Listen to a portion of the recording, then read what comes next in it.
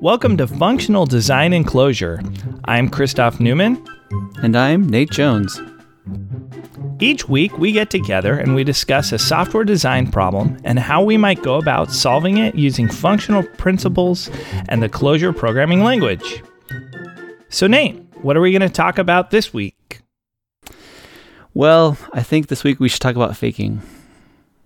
Faking? Faking, like when you're at work and you pretend that you're coding, but really you're watching the new Star Wars trailer? Oh, I was thinking Reddit, but sure, Star Wars is good.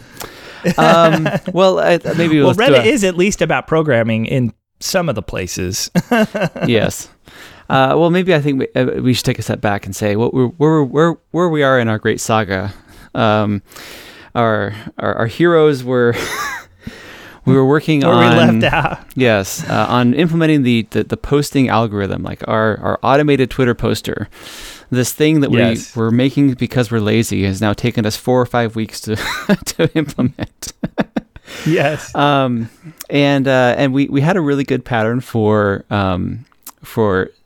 separating out the pure logic from the side effects. We had this tick-tock back and forth between the worker and the decider. And the worker was all about side effects. It was very simple, very shallow functions. The decider had all the branching. It had all the pure logic that you could just test each one of those individually. Right. Very testable, just decoupled, really let you make these super thin worker functions that have the side effect and then get everything testable. Also made the overall control pretty straightforward. And it's more of like an event-oriented type thing instead of like a scripted, nested, imperative mess, right? Yeah, it was very flat. You could go, I just want, so at step 4 in the algorithm, which is a decision step, I want to, there's a new nuance that we figured out, or sometimes Twitter will give us back a different response. Well, we can just add a new test case for that, just that one step. And it's very simple and straightforward to add. The git diff, so to speak, is just about the problem we're solving instead of, all of the mechanisms or machinations of what's the word? Mocking it down to that point. Oh, yes. We no longer have to do that. Right. So, but once that's done, we kind of are, that part of the application is, so to speak, down in the bowels. It's in the basement. It's all of the rest of our application is built up on top of that. And so the problem I want to talk about this week is that after we get that working, we kind of test it from our REPL and we make sure that it works. We do a couple of test tweets, to make sure the whole process goes through. Then we want to write the UI. We want to actually build the interface that we are going to use to control this application, to input the new tweets, to schedule them, to see what was posted, all that stuff. And so there's all kinds of data we want to have flying back and forth. So that's kind of... We've been slaving away in the back end, in the bowels of the application. And now we want to show off, the stuff that people actually see. Get some work done that actually, it's appreciable, right? You can spend months and months and months on the back end and people think you've barely gotten anything done. You can spend 2 days on the UI and people are like, wow, now you're making rapid progress. Oh, yes. The tip of the iceberg. It's very real. So anyway, so we got the data. We have the back end. We're kind of glossing over, the front end choice of technology or how the front end connects to the back end and all that stuff. That's all. We're just going to pretend that's a solved problem that we'll talk about in another episode. But for now, the important thing is when I actually am interacting with the front end, like I want to schedule a new tweet and then watch it actually post. The application will then actually post it. I mean, it will real Twitter, right? it will faithfully obey my every command, even the ones I've written wrong. Well, and then we're going to get the flood of emails like, why do you keep posting ASDF to Twitter? Precisely. That's the problem. We want to be able to, I'm pretty sure, and this is drawing on many years of experience, that we won't be able to get the UI right the first time. Yeah. We probably won't even get it right the 10th time. And then I'll get it right the 20th time, and then I'll show it to you, and you'll be like, what about this? And then it'll actually be the 30th time it's right. It's like UI is very iterative. UI programming is a big exploration. You're trying like different mechanisms for input, different mechanisms for interaction. Sometimes something, you have high concept, and you can kind of play around with some of that stuff without actually even talking to the back end. But then at some point in time, you need to fill this thing up with data and see things, So it would be great to be able to kind of rapidly get a test set of data in there. It would be great to be able to manipulate that test set of data and maybe not have it reflect what we want to tell the world, but maybe have it reflect the edges of our problem instead. Yeah. Because normal data is usually the easiest to deal with. It's the abnormal data. And so Twitter might be full of all sorts of abnormal and normal things, but right. we went carefully curated abnormal data to test the edges of our UI, right? Yeah, like a tweet that's as long as it possibly can be, or several tweets that are too short so you can see how they lay out in the table, like all that stuff. I guess you could like have a fake, a second Twitter account that is a throwaway one that you register, and you fill with data. Yeah. But the problem is... Or the is... Twitter sandbox, like Twitter has a API sandbox. Right. You could just point it at that, and then ASDF away, right? Right. I think that the problem with that is that there's no control over that data set. You can't reset it back to a previous state. I mean, I guess you probably could if you were to call API methods to actually delete tweets, but then you're managing someone else's database. Like, there's a lot of overhead in keeping that data the way that you want it to be. Right. And also you're still posting things on the internet. Say you post something with pound closure, well then that shows up in the hashtag closure search for people. And so then they're seeing our dev stuff, which I don't want to do. Sure. Well then what about when you're sitting on an airplane hacking on some code, or you're sitting on your commuter train hacking on some code, and then like the Twitter sandbox might help you with not posting garbage on pound closure and polluting searches for closure newbies, right? Right. But it's not going to help you, not use up your LTE data because you had to bridge it to your computer so that you could post to the sandbox or in the tunnel or whatever, right? Right. So it would be nice. And then it's hard to kind of share some of these test cases between developers. It's like, then you're like scripting, shoving stuff into the Twitter ephemeral sandbox before it gets deleted or whatever. So boy, it would be nice if we could basically scaffold a bunch of well-chosen fake data that makes our UI bend in strange places. Yeah. Into Twitter. The point, I think, is to bring it closer to us. And by closer to us, it means it brings us into our control, and then we get to decide when it gets reset and that kind of stuff. So what could we do to do that? Well, how about if we actually make a Twitter, like make a separate application, like that answers the same API calls that Twitter does, and so we can just point our endpoint to that, localhost :9080, or something like that, and it answers all the same. This reminds me of those like open source S3 projects, right? It's like fake S3, so that you can point your dev instance at fake S3. It's not really intended to store anything for the long term, but it's intended to make your application happy because it has something to talk to. Yeah, so I mean, fake Twitter. You just, it can't be that hard. says the person who's never done it before. So you'd make like a standalone application, and it has the same API as Twitter. Well, I guess all the API endpoints you hit. I mean, one option is open the Twitter API and start typing, right? But Right. yeah, that's how you end up with fake S3. I guess somebody realized, oh, well, we only need these calls. Well, now we need this one, and now we need this one, and now we need this one. Right. Then you're signing up for a treadmill that you don't control. It just Right. keeps going on and on. It does sound pretty heavy, though. I mean, it certainly would work, right? Like stub out Twitter on your machine. Right. Yeah. The things I think it's an interesting idea, but I don't like it for two reasons. The first reason is it assigns us for all the complexity of Twitter. It means that we have to, Twitter gives us back, when we say post, it gives us back a map that has like 50 keys in it.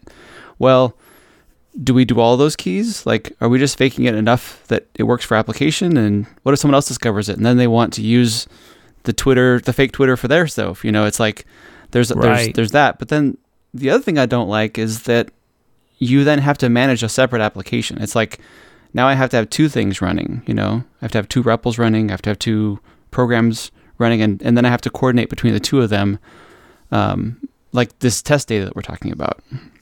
Right. It's not an invalid approach, but it starts giving more and more gravity to this fake thing. And you tend to want to make it more and more complete. And now it's like, oh, well, you're doing development. So before you can actually get anything done, also check out this other thing and compile and run it. Right. Don't forget to run it, et cetera, et cetera. It really goes against something that you and I have come to hold near and dear, is making it so that the first run developer experience is a very short one. Like, right. Check it out, make sure Java's installed, run. Like, it should be really, really fast. If there's 18 steps, then someone's going to mess up. And then sure. What we don't want to do, and one of the reasons why we choose Clojure, is because we don't want to work on the incidental complexity. And making a fake Twitter is incidental complexity that we're not actually solving our real problem. We're solving the solving, Sure. I think a good approach, and one we've used before, is to actually fake it inside of our application. That sounds a lot like mocking.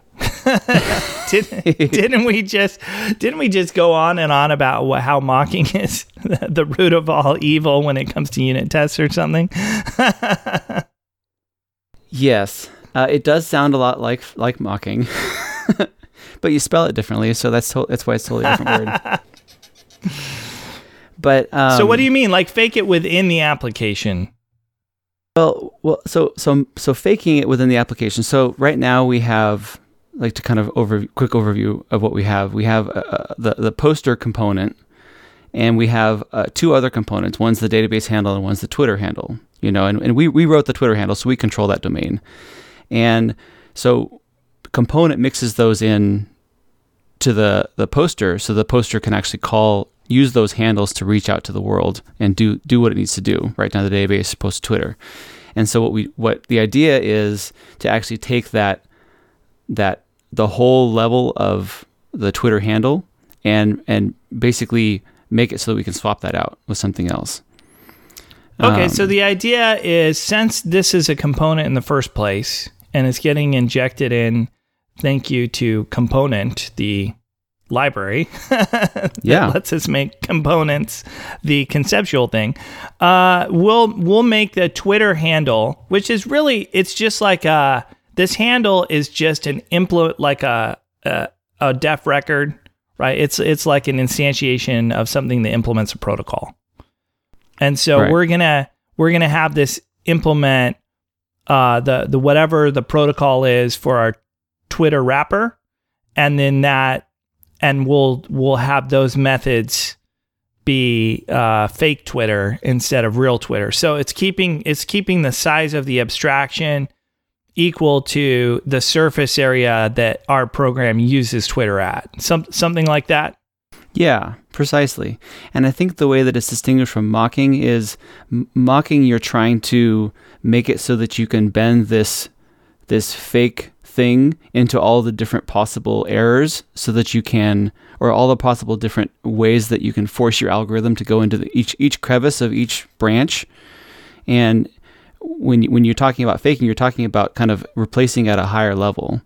Okay. And also, so like if we try to send something to Twitter via this handle, it could be the happy thing. It could go, okay, what was the command you sent? I'll just send back success, done. Right? Like it could just be a really simple, like it implements a strategy really kind of for use, as opposed to trying to implement all possible responses that we need to test for. Precisely. It's the purpose that differentiates it. The purpose of it is to make it so that part of the application is stable so we can work on the rest of the application. The purpose of mocking is to actually test the part of the application that is near to what the mock is. Like, right. We want Twitter to be stable and not affect the world so that we can work on the rest of our application, i.e. the UI. I.e. the UI? A-okay. The IE UI? Well, Internet Explorer is now Chrome-based. Well, Edge is now Chrome, right? Oh, man. Who saw that coming? I don't know. Topic for another podcast. The old is made new, yes. Okay, and so the idea is in this thing is really all about providing enough functionality that we can get work done in the rest of the application, and it's gonna help us be productive as UI developers. It's gonna help us be productive in a system sense, right? We're trying to write code, and we need data to be available from fake Twitter. And we need to be able to post some stuff to fake Twitter and get the correct side effects from that, and have the rest of our application behave appropriately. It's not about every single edge of the surface area of our interaction with Twitter. So then if we do have this faker, it's kind of like a fun idea, because we can have it like start with data. We can have it start with this whole fake Twitter session already if we wanted to, right? Oh, yeah. When you check out the code and you run it, let's say we just default to fake mode, or it's like, oh, I don't see any Twitter credentials. Okay, let's instantiate the faker component instead of the real component. And then the faker component's like, oh, great. Well, here's a bunch of edge KC data and normal looking data all kind of mixed together. So that when the back end is like, oh, I must fetch from Twitter, or I must get the things, it fetches, it says, hey, Twitter, give me the stream. And it's like, oh, here you go. Here's your tweet stream. And it's useful for testing UI, or, it's useful for development. Yeah, which is the end point. You want to make it so that this thing serves you and makes it to it's easier for you to develop the right solution, rather than being a problem on its own. Right. Yeah. And I think this is where we get into kind of like one of these distinctions between like test-driven development and REPL-driven development. I mean, it's nice to have all these permutations that you run through testing for getting code done, but sometimes like a human wants to hold the steering wheel and drive. Right. And so there's facilities to help you as a human find what the right answer is too, and especially when it comes to like UI interactions, you want automation to help support your human centric exploration of things, Absolutely. So that's how faking is really different from testing too, right? Because you're faking something to help with the human process, not so much to help with the automated verification process. Absolutely. It's a tool that helps the human, because software is still, at least for a little while longer, going to be a human-driven process. And it's kind of like another tool on your tool belt to make it so that it's, because even if you have real Twitter and you're pasted into a fake account, there's still internet latency, all that stuff that you have to deal with. If it's a separate application, there's some latency. But if it's inside your application that the faking is happening, the call is coming from inside the house, like, it's going to be basically as fast as it can possibly be. And so that means if your environment is as fast as it possibly can be, that means you're going to be able to develop as fast as you possibly can, which is the point. Yeah, absolutely. And so then you get into other like crazy avenues if you want to go down the road of fun, crazy ideas. Yeah. So now you could have another component that gets spun up when you're in fake mode that also has a reference to this handle, because this handle is stateful. And so now it could activate certain interaction type flags, like, ooh, let's turn on slow mode, right? So then you have a little through your REPL, you message the faker through your REPL. You just send the component. You call a method on the component that activates slow mode, and now you're over in the UI, and all the responses just take a bit longer. Yeah, so you can test out those busy components. Yeah, because it's not about like, oh, is my logic correct when there is 600 milliseconds of latency? It's like, what does this UI feel like when everything gets slow, right? Oh yeah, it's a great idea. Yeah, I really like the idea of because then you're working on the tooling around your problem instead of, again, about Twitter. Right. That's cool. Right. And so this fake thing can now implement like behavior that you need for exploring the space you need to explore to converge on what the right solution is. And then re-explore it when you want to go back in, because lots of times I would go back into an app and it's like, oh, there's no data in here. But if you loaded it up and the data was already there, it's like, oh yeah, I'm now reminded of the mindset that I was in when I would develop this. It kind of helps clue you back into it. Right. And so you could also have it. Remember that case where we were when implementing the algorithm, it's like, oh, well, what if I just posted this manually, to Twitter? Yeah. So now you could have this Twitter faker, peek into the database and then kind of randomly see what the next scheduled tweet is and just like pretend that it got posted manually, and see your algorithm notice that and do the right thing. It's right? kind of like having a chaos monkey that you invite into your living room. Right. And it's not really for verification of the algorithm. That's what the unit tests are for. It's more like you're in the UI. And what does your UI do when the system realizes, oh, I posted this manually? Yeah, totally. Cool. Yeah. So it seems like there is a lot of fun things we can do if we create a fake Twitter. And it's not really about testing, right? It's about exploration. It's not about validation. It's not about guarantees. It's about supporting the creative side of the creative side of development, right? Yes, definitely. Well, really the human side, because it's like helping you as a developer just get up and running. And it's like, oh, I don't have to worry about having the Twitter credentials. I can just run this thing and play with it and see what it does. It's about you getting experience, like an experiential story for when Twitter does weird things, right? We can make it do weird things whenever we want. Right. It's all about the developer experience, which we are very fond of. Yes. Well, we do have to spend a lot of time, with the code, right? Yes. Yeah. Well, neat. It sounds like a fun thing to think about some more. Cool. All right. Well, we don't have any message queue this week.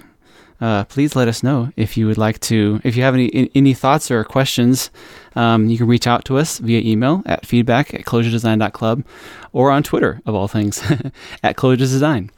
We're also available to work on your Clojure project. So if you'd like our help, and we'd love to help, send us an email about that. That's right. And you can find our show notes and our past episodes on the web at clojuredesign.club. We'll be back next week to talk even more about your favorite programming language and your favorite functional problems. Until then, fake it while you make it.